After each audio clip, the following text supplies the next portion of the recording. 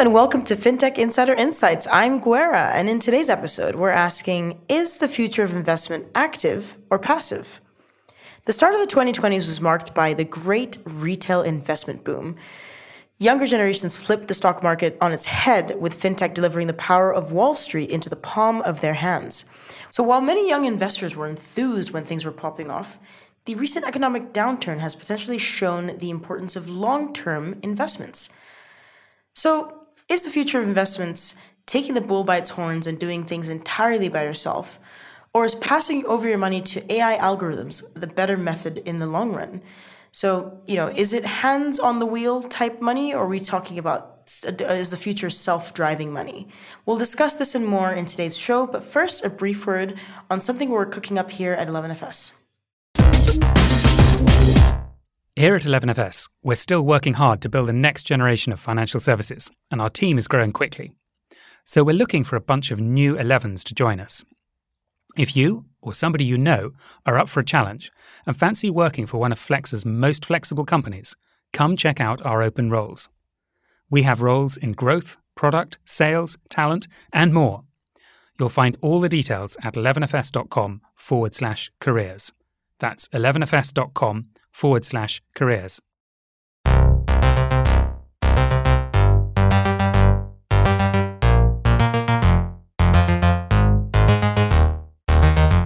Let's get started. As always, I am joined by a panel of amazing guests who can shed some light on this topic. So first of all, we've got a FinTech Insider debut from Rajan Lakini, the head of PR at Plum. Welcome, Rajan. Can you give our listeners a brief introduction to Plum for those who've been living under a rock? Yeah, hi everyone. Thank you for the team at FinTech Insider for inviting me. My name is Rajan and I work at Plum. Plum is a smart money app helping people to save, invest, budget and manage their spending in an automated and effortless way.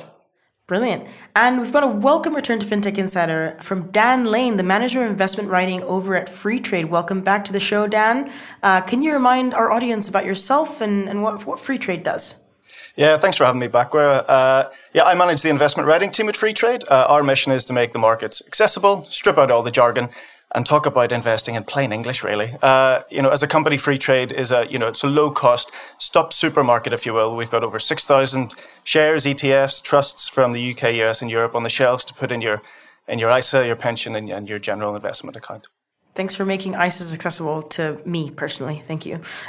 We also have a FinTech Insider debut from Martin Sock, the CEO of Lightyear. Thanks for joining us, Martin. You've obviously been having a crazy hectic couple weeks. Can you tell us about yourself and Lightyear, please? Hey, my name is Martin. I'm personally a lifelong product builder. My past is from TransferWise, where we focused heavily on making sure that technology can use people, can help people make better kind of decisions, lower the costs, give the access to the various different global markets. And after Wise, we were quite shocked that we figured out, in Europe, it seems that in many ways the investment world is rather ancient. Still, most people use banks, which is incredibly expensive, no access to the global markets. Service is horrible, but also nobody really helps you to make right decisions. So we just now launched 20 different countries in Europe to offer that. Brilliant. Awesome. What a great panel. So let's dive in. So we're going to start this chat by looking at how the market has developed since 2020 for both passive and active investment. But before we do that, I'm going to turn to the words guy, Dan. Can you give us a definition of passive versus active in what these terms mean when it comes to investment? Yeah, I like that. Dan Lane, words guy. It's really, really simple to separate the differences. So active, it's in the name, you're doing it yourself. So you're actively picking stocks, and whether you're doing that or you're outsourcing it to a fund manager to do that, they're trying to pick the winners and leave out the laggards. Now, they won't always get there. Sometimes they will, sometimes they won't. You'll often pay more because there's research gone into that.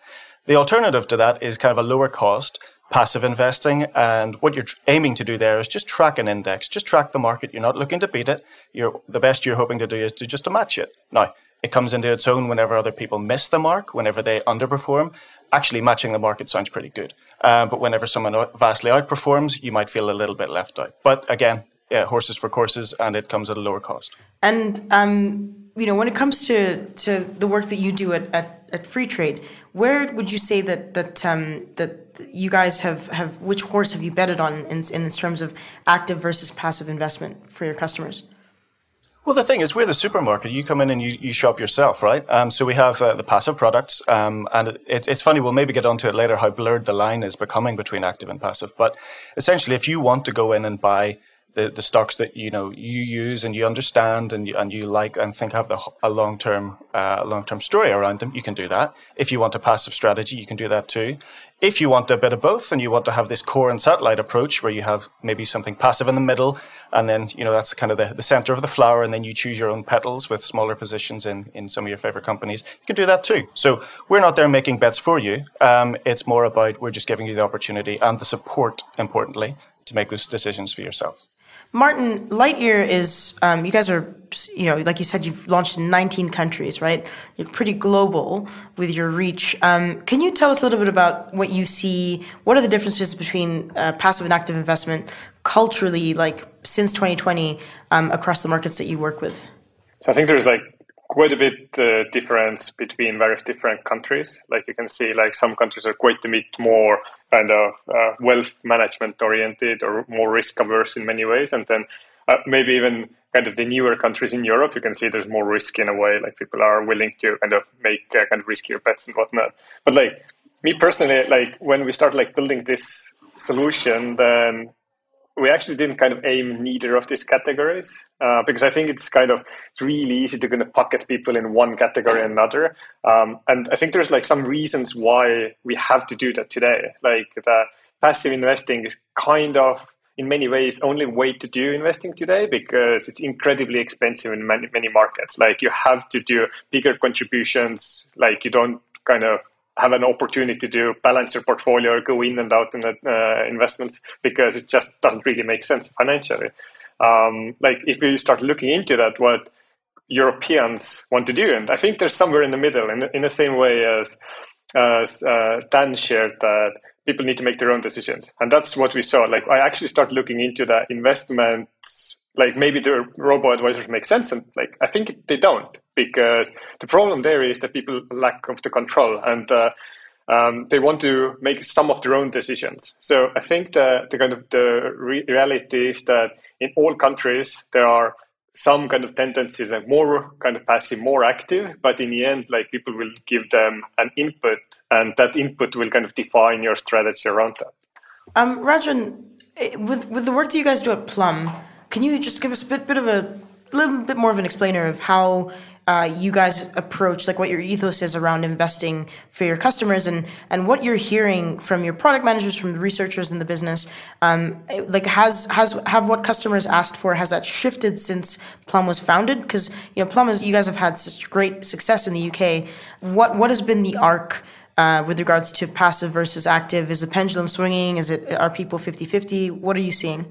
So yeah, just to give you a bit of an idea of Plum's proposition. So in terms of our investing offering that we provided to people, it was primarily focused on funds. So we've got 12 funds that people can invest into. And they're around a broad range of different themes. So you could invest in the FTSE All Share or the S&P 500, or if you're really into ESG, there's an ethical fund that's available to you, or you can invest in healthcare. So it's around a broad range of different markets and different themes. 12 isn't a huge number, but actually what we found is for our customers who actually are new to investing, have very little knowledge around it, actually giving them a smaller number of fund choices has actually helped them to make those decisions around what funds to invest. And I think one of the challenges that sometimes can happen when you've got lots of different funds and shares that are available is it can be quite intimidating for customers when making that choice. So I think enabling people to have perhaps a smaller choice to begin with, and then as they develop that expertise, giving them the option then as they develop their expertise around investing to then have that broader group of shares to choose from gives that good balance. So we've offered funds, and then a few weeks ago, we launched our first group of stocks, so people can invest commission-free into just over 500 US stocks with Plum as well. So we're offering that option now for people who, yes, they may want to invest in the brands they love, or particular organizations. So we're giving them the option, but then they can also invest in funds. And ultimately, I think what we want people to do is invest over the long term. That's something we emphasize in all our communications. It's not something, it's not a platform necessarily for short-term trading, although that option is available, but it's all very much around the long term and growing your money so you can be better off over the longer term. And I imagine that's really, shifted, or at least like evolved during this retail investment boom we've seen, right, since 2020. So like last year in 2021, the GameStop stock frenzy highlighted how volatile retail investment can be, but it also shows how powerful it can be, especially with the organizing that was happening on Reddit, Wall Street Bets, and across Twitter as well. What factors, Rajan, do you think have led to this perfect storm of this boom in investment, in retail investment? I think there's a lot of factors, but one of those is, which I think is underestimated, is just conversations with friends and family. So what you found was some people had begun investing or recently, invested into different assets and they were doing well. And there's that kind of feeling of, I'm missing out on something here. And I think that played a significant part. And I think that's an underestimated part, I think, in terms of more and more people getting involved. And I think we particularly saw that around crypto. And I think we're seeing some of the repercussions of that now with what's happened with the market. But ultimately, I think during lockdown, people had more time. And particularly, I think the younger generations who, have missed out in a number of different ways in terms of seeing the benefits from economic growth. They thought that this was an option for them to, grow their money. And having seen their friends and family being successful around it, they increasingly began to enter the market. And with interest rates where they were now, we were seeing some of those growth stocks particularly doing very well, Tesla namely, and I think it remains very, very popular among a number of different investment platforms. So I think it was a mixture of the success of the markets, those conversations between friends and family and the fear of missing out, but also having more time to think about these things and do a bit of research and then invest. But ultimately also, I'll just add, is platform availability. I think that's a massive change. We've got 3 different platforms on this meeting now, on this discussion now with, and we're all offering commission free and that's making access to the markets far more accessible. And I think that's been a big shift over the past few years. Definitely. And I think that shift is kind of skewed to younger demographics, right? So according to Finder.com, 75% of Gen Z plan to buy stocks and shares in the future compared to just 41% of the silent generation, which is people 70 to 80 years old. But if we look at it from a different demographic lens, Dan, I'm going to come to you. Let's look at it from wealth and income, right? So how much does income levels play into this? Is wealth management and robo-advisory exclusive to those who are serious with cash? Has retail investment been led by those with lower levels of income? So I guess I'm leading toward a question being is passive and active investment, can it be split across income lines, or I guess wealth lines of individuals? Yeah, I think we're talking about a couple of things here, because one is the way that the industry should have always looked, but gravitated towards people with high levels of cash. And then there's the other way, which is the strategy, how much time you want to put in, how much you actively want to get involved in this, and how much you just think, hey, it's like my vegetables, I know I should have it, but I don't really want to get involved. On the first point, if in the UK especially, if we look at some of the big, bulky, wooden-clad walled offices where you start to understand how they afford such lavish offices because their fees are so high. These are like the private wealth managers, and then you get into advisors, and then you get into platforms charging high fees. For years and years, there was just this attack on the retail investment industry about sucking money out before you've even placed an investment. I think that the retail will would have always been there, but they've just been priced out. It's wrong to say that suddenly there was this massive retail will over 2020. It just became more accessible, as Rajan said. It's at that point that we have to kind of step back and say, okay, well, now is the massive point where we need education around it, because you can't just go flying into stocks with nothing. You'll get burnt. You might never come back to investing, might put you off for life, and that would be a terrible shame.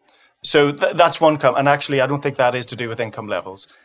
The other side of it is to do with kind of, okay, well, here we have an industry that's ready for the future now, and it's becoming part of everyday life. So it used to be that you would set up a meeting with your advisor, they would maybe go out for lunch with you, and no one wants that anymore. It's too clunky, it's a little bit too chummy.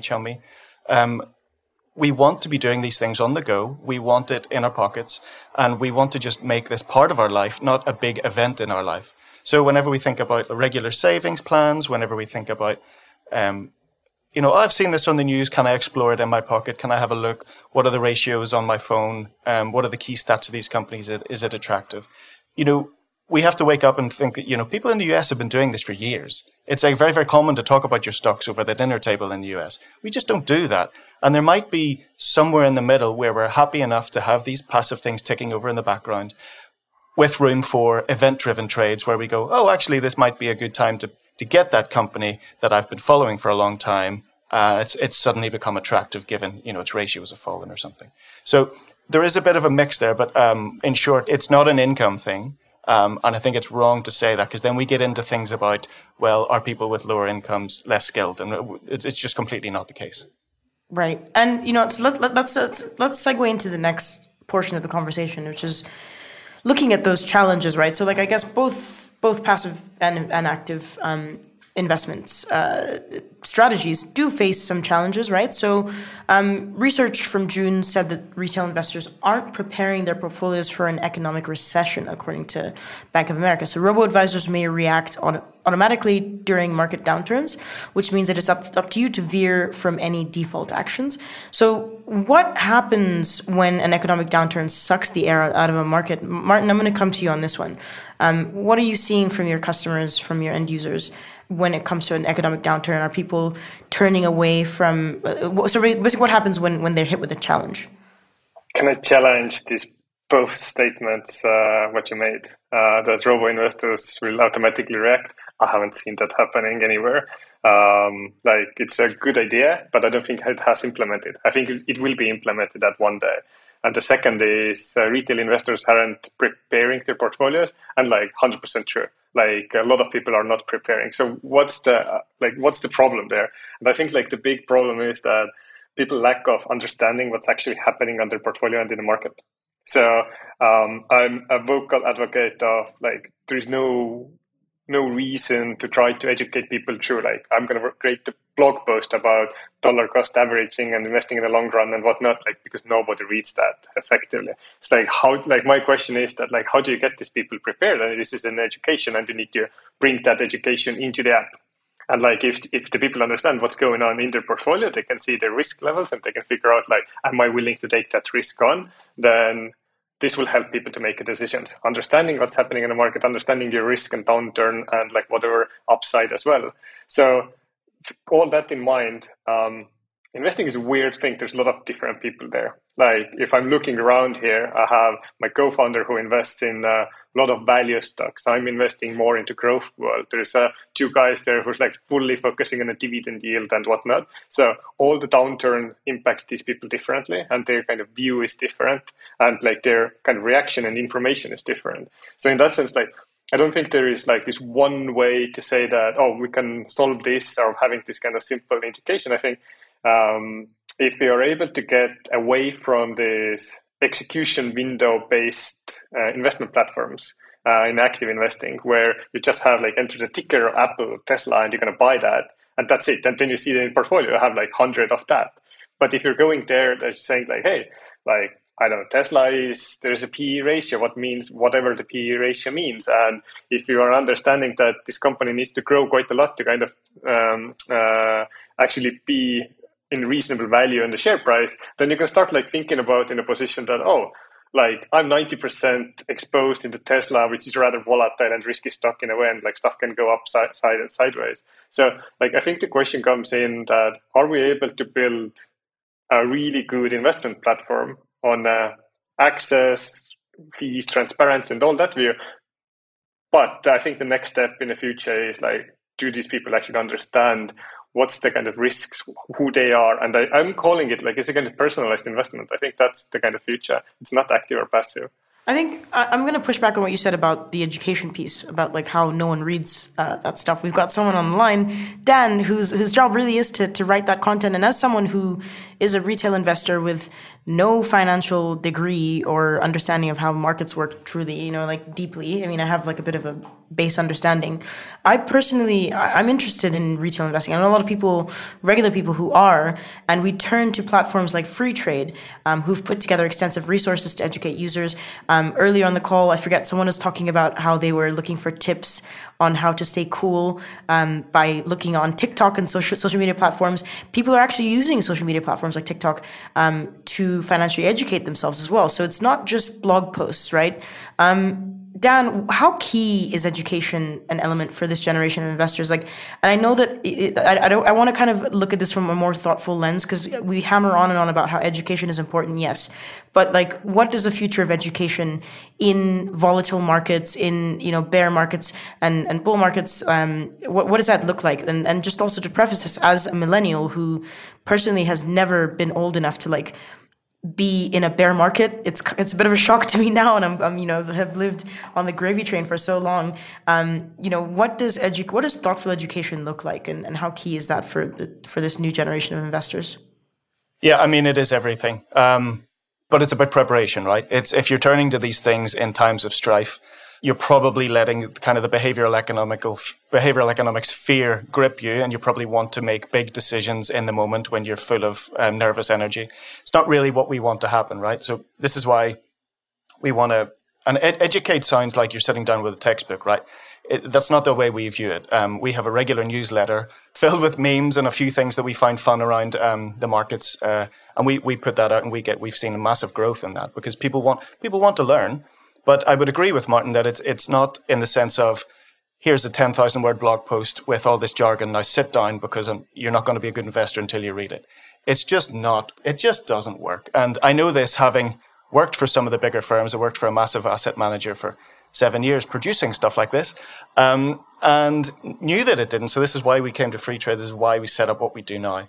So it's about meeting people where they want to be met, how they want to be met, in a language that doesn't intimidate or condescend, and that actually entertains as well. My main competitor is not any other investment platform. My main competitor is every other media platform on the internet, because my job isn't to make investing fun. It's to make it a really intrinsic and educational, but also entertaining form of content that you want to engage with and you want to become better at. So that's my goal. Everything else is kind of noise to me. But whenever you talk about millennials, this is the first time that we will have experienced something like this. There were brief periods in 2015 whenever Chinese market crashed. Maybe certainly millennials after 2008, we have a massive distrust of financial education. If you look at Gen Z, they grew up only knowing rock bottom interest rates and no rate rises, limited inflation, growth stocks, consumer staples just rising. And the message was, just buy these. They just keep on going up. Decent dividend yields. They're bond proxies. Now is the time when active management tends to shine among institutional investors. Going passive right now, you're buying a lot of the companies that won't last, as well as some of the ones that will. And if you look at active investing, sometimes it's picking the winners. Right now, maybe it's a case of just avoiding the losers. And a lot of the time, you'll see that tends to be quite easy among institutional voices. That's the way they will do it. They will vulture around the market and see who won't last. Again, if you don't want to do that, there's a case for just topping up. Just be the calmest you can be. Just keep on going. Warren Buffett told the hedge funds that kind of strategy would miss out 10 years, or would win out 10 years ago over them, and it did. We see over the long term that investing regularly and not even looking at your portfolio over the long term actually beats getting the best possible prices in the market if you just sit on the sidelines, because you're not compounding. You're not respecting the very basis of investing, which is just long-term compound interest. So don't try to be too smart about it. Just do what needs to be done. And if you want to learn more, sign up to somewhere that meets you. So something like our Honey by Freetrade email. If that's something you just want to have like a nice little commute read, maybe that's the way you learn. Yeah, I think I totally agree. I think that the future, especially for this generation, who, like you said, this is the first time a lot of us are experiencing this level of volatility, be equipped with education. But I'm going to kind of turn to, the tool used by passive, the tool for passive investment strategies by platforms, right? So like robo-advisory. Martin, robo-advisors are only as foolproof, or intelligent as those who've programmed them, right? So robo-advisors, just to be clear, they are fiduciaries. They do have responsibility, but clients still should be able to understand how these algorithms work. At least I truly believe that. So the risk tolerance can be factored into a robo-advisor actions, but it may not be as precise. And again, methods vary by company. Martin, in your opinion, is this industry still in its infancy, or have we seen the smartest robo-advisors who have beat the market, or who have, shielded their users from rug pulls or whatever? Like, where do you think we are with robo-advisory? I haven't seen any really smart robo-advisors, to be honest. I think robo-advisors are inherently really simple beasts, and they try to figure out customers' kind of risk profile and like a little bit of the ambition, and then they split that between a handful of ETFs. Like, there are rare occasions who try to do a little bit more clever there. So in my point of view, like, I think I don't think that robo as an industry is actually the kind of long-term view in that industry. I think the robo will be a feature in an investment platform. So I can invest today in ETFs. If robo tells me to invest in free ETFs, I can come to Liker and just invest into those free ETFs, and that's it. So I can do it really simply. So I can be a little bit more clever. So I can set up a recurring payment into the portfolio of these ETFs. But I can also add something cool there, what excites me, maybe 5% of Tesla, and then I'm going to split that money out there. So I think that this is actually what's going to happen quite a bit more, is that the people have kind of this really clear defined set of rules, what they can use. So they can set up multiple different portfolios. I have one for world index, never going to touch it. Then I have one where I maybe want to gamble, like put 5% something into like Teslas and GMEs or whatever excites me in a way. And then I have this kind of long-term-ish portfolio, what I say like, hey, half of that should go to technology, half of that should go, or like some of it should go to health, something should be in a kind of super low risk assets, and it kind of balances itself. Whatever, if some industry goes a little bit stronger, then it balances itself out. If it goes less, then it balances the other way around. But it's a constant like dollar cost averaging going money into that account. And I think that's super powerful because that gives the control of making decisions and control of understanding who are you and what's your risk. Also learning element into it, and that creates, I think, a really good understanding of like how people should invest and what and why they're doing. I think the robo big problem is that people just don't understand what's going on there, and I don't trust it, but they don't use that because of that. Yeah, I think trust. You've touched on something really important, but let's take a short break, and because I really want to get into what comes next, really. So let's take a quick short break, and we'll be back momentarily. So we're going to go out on a limb here and assume that you're enjoying this podcast. We're also going to assume that, like us, you're a fintech nerd and that our podcasts, live events, video series and documentaries keep you tapped into everything that's happening across fintech and connected to the fintech community. So if you're interested in creating content that informs and entertains, then you should definitely chat to our media team and get in touch on sponsors@11fs.com. All right, let's move on from the challenges and look to how the market will change in the future. So, a lot of millennial talk on the internet and, among my friends and stuff is that like active investment, hands on the wheel money is the way to go. Passive investment is only going to get you incremental returns. Compound interest is boring.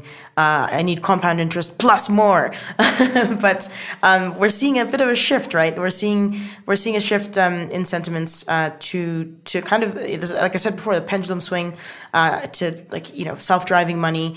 But self-driving money, which is also known as passive investment, is less sexy, right? It's less interesting to retail investors, and which is why we haven't seen a Wall Street Bets Reddit thread about passive investment, right? It's not really something that sparks a lot of excitement. Rajan, is the nature of passive investment that it isn't meant to be interesting? How does that influence products at Plum and anywhere else really going forward? It's a great question. I think it's one of those things again where you've got a silent majority. You've got most people who are investing, passively. Finding a fund, whether that's a 60-40 split or 80-20 split between equities and bonds, and keeping that going. And at Plum, we're all about that longer term investing. And the markets are going to have peaks and troughs, but over time, what we find over the longer term is economic growth happens. the markets grow. And people acknowledge that, and whether that's through investing in certain funds or investing into certain companies over the long term. So yeah, you might see people on Reddit and other channels who are more vocal about what they're investing in and sharing that. But actually, that silent majority is investing in passive and seeing their money grow over the long term. So I think we've got to be careful around reflecting too much on that kind of chatter. But actually, in terms of the numbers, what we're seeing is that move happening more and more towards passive investing. And passive investors have done very well compared to active investors and the hedge funds. Showing that the passive investors continue to do well, and it's relatively low cost. I'd like to quickly just touch upon the discussion between Martin and Dan on education. It's a really interesting discussion. I think at Plum, it's all about automation and making it effortless. And I think a big thing for us is actually learning by doing. So we completely agree that education is important, and would completely agree with Dan. You've got to go to where people are at and talk in a language that people are going to understand. Equally, the best way for people to learn is through actually investing and doing it. And whether that's starting small and taking advantage of pound cost or dollar cost averaging and building that and seeing how you get on. And as you grow more confident, beginning to diversify more or try different things. I think that's the key kind of evolution that we see amongst our investors, and I think amongst a large number of investors as well. Rajan, from a product perspective, right? Like, let's look at this from a product lens. How does one design a product that is meant to be left alone, right? Like you've talked about dollar cost averaging, the fact that passive investment tends to outpace hedge funds even, right? These are multi-billion-dollar organizations that are designed to trade, right? So 55% of American millennials and Gen Zs are not prioritizing saving right now. Like, how do we go about building a product that is just meant to be left alone? It's meant to be self-driving. Yeah, it's a real challenge at the moment, with cost of living and inflation really impacting people.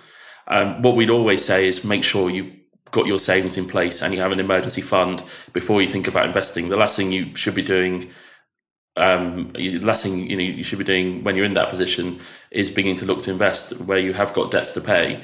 So what we do make sure your debts are paid and you've got an emergency fund in place that helps to cover you for 3 months of your home bills, your mortgage, your rent, energy bills, etc. And then when you are in a position and you've got that stability, then you should look to invest. And that's a really, really important message.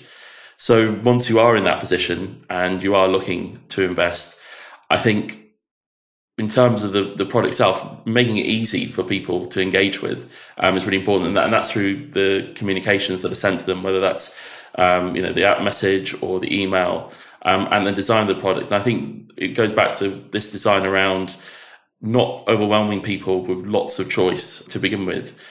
So making sure that you present a number of different options, saying these perhaps are the most popular, or this is what people with in your position have tended to invest in. So you give to people some idea of what they might want to do, and then they can make their choice from there.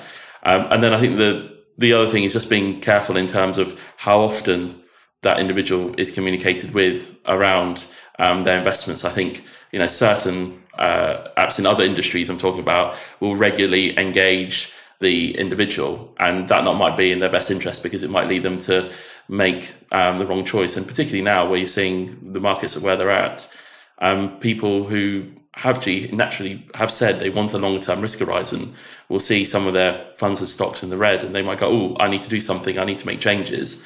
And then ultimately, it might not be the right decision. So, like Dan said, keeping calm, keeping consistent is absolutely key, and having that longer term view. Yeah, let's look more futuristic now and kind of pivot to crypto, the big C word, right? I'm going to kind of shine a spotlight real quick on Rajan and Dan. In 2021, there was rumors that were reported by The Block that Freetrade and Plum were plotting crypto launches purely based, I think, on your jobs pages. I don't know if you ended up hiring these people, but it kind of looks like and sounds like both your businesses. Dan, I'm going to come to you first. Your businesses kind of see a future of investing in the crypto market. So about 59.1 million Americans owned some form of cryptocurrency in 2021.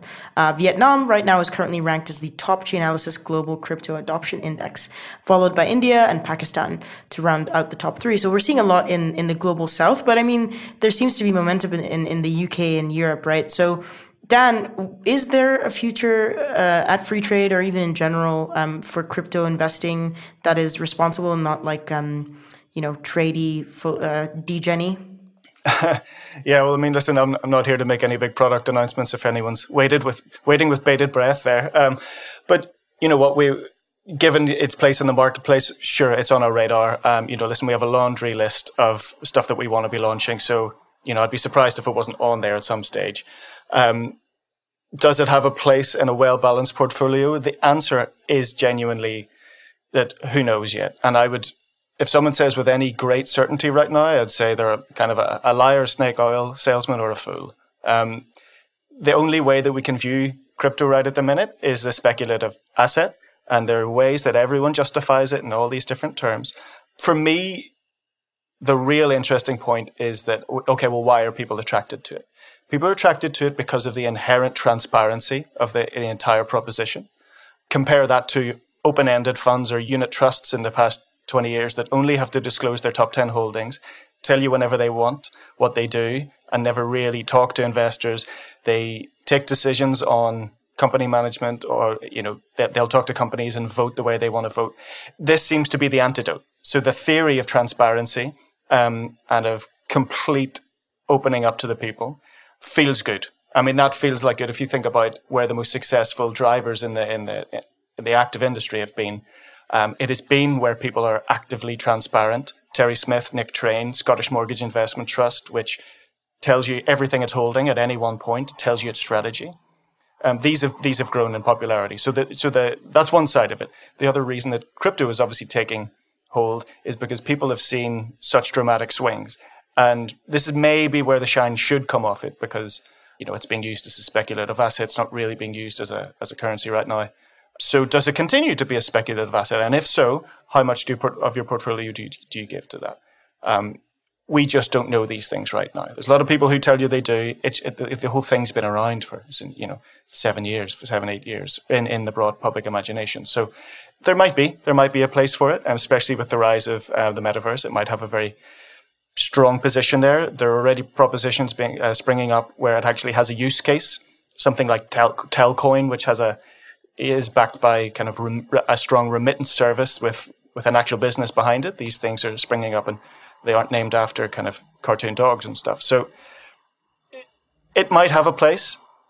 I think it's sensible to say we just don't know. And that's okay to say that, by the way.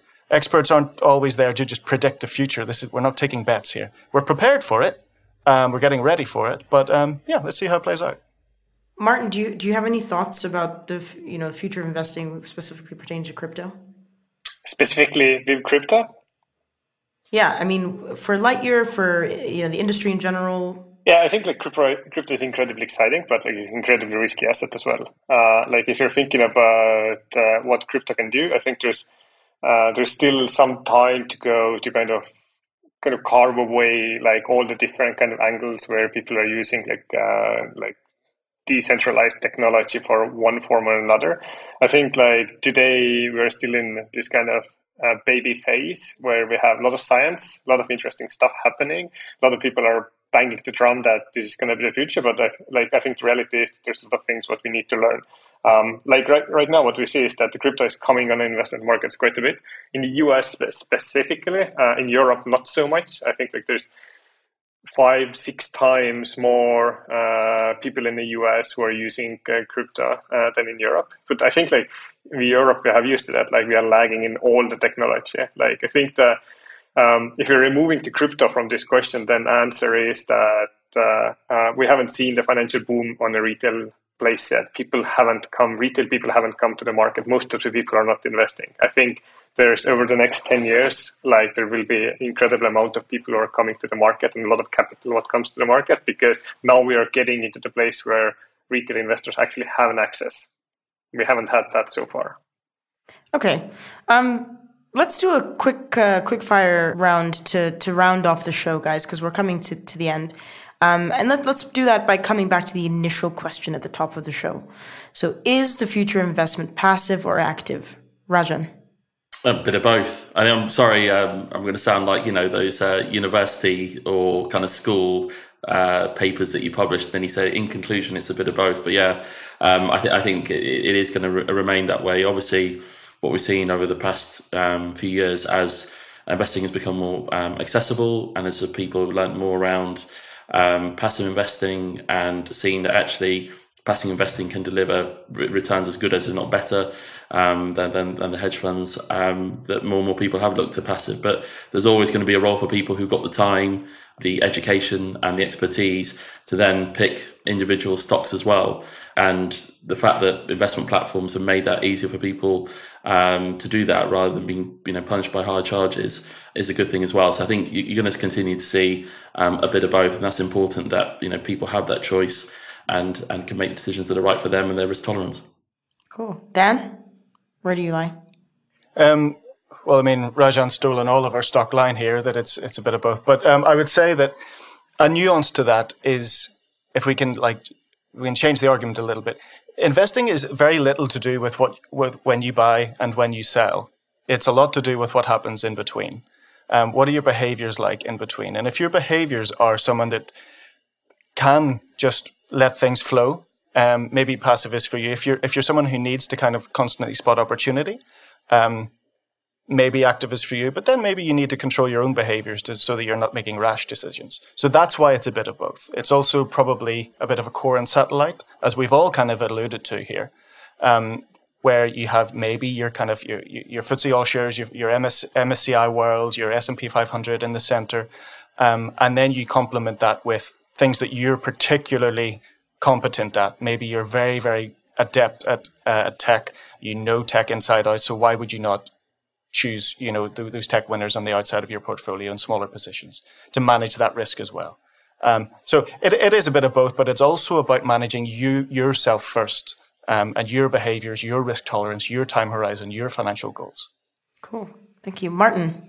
So I have two answers here. I think one answer is that I think the reality is the future of investing is a personalized investing, like something what kind of goes with you and understands your risks and everything around that, and like time horizon. But if you're thinking about like really practical terms, what does it mean, where the assets are going, how the assets will be managed? If you take the majority of people, most value goes into the passive world. Like people can be really excited about like trading in and out and having like a smaller portfolios. Maybe sometimes start with like full portfolio of like going rather actively into the various different assets. In the end, mostly people get into the place where they have a majority of stuff in the passive, long-term growing, and then they have this pet project next to it, where they are like more interested of like various companies and whatnot. So I think if you generalize the whole market, then this is going to be the rough picture. Obviously, there are a lot of different people with different views and activities and whatnot. Thank you. That wraps up today's discussion. So thank you so much to all three of you for joining me today. Really could go on and on about investment. Also, just to preface this, this is not investment advice. Nothing we've said is investment advice. But where can people find out more about you and your companies, Rajan? Yeah, so if you go to www.withplum.com, where you'll find out more about Plum and what we offer and how we can help people to save, invest, budget, and manage their spending. Brilliant. Dan?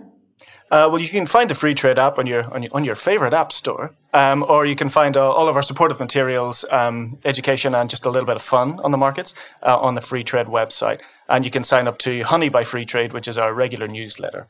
A little bit of a no jargon and fun poke at the markets every week. Thank you. Martin? Yeah, Lightyear website is golightyear.com. If you want to contact me, feel free to write me, martin@golightyear.com. I'm happy always to discuss various investment topics with everybody. Brilliant, thank you. And as for me, you can find me at 11fs.com, also bouncing around on Twitter, not Guerra. Thank you for listening, and if you like what you've heard, please do subscribe to our podcast, and do not forget to leave us a review. It really does help us make the show better. As always, you can join into the conversation. You can find us on social media, so just search for 11FS or FinTech Insider, or simply email us at podcasts@11fs.com. Thank you very much, and goodbye.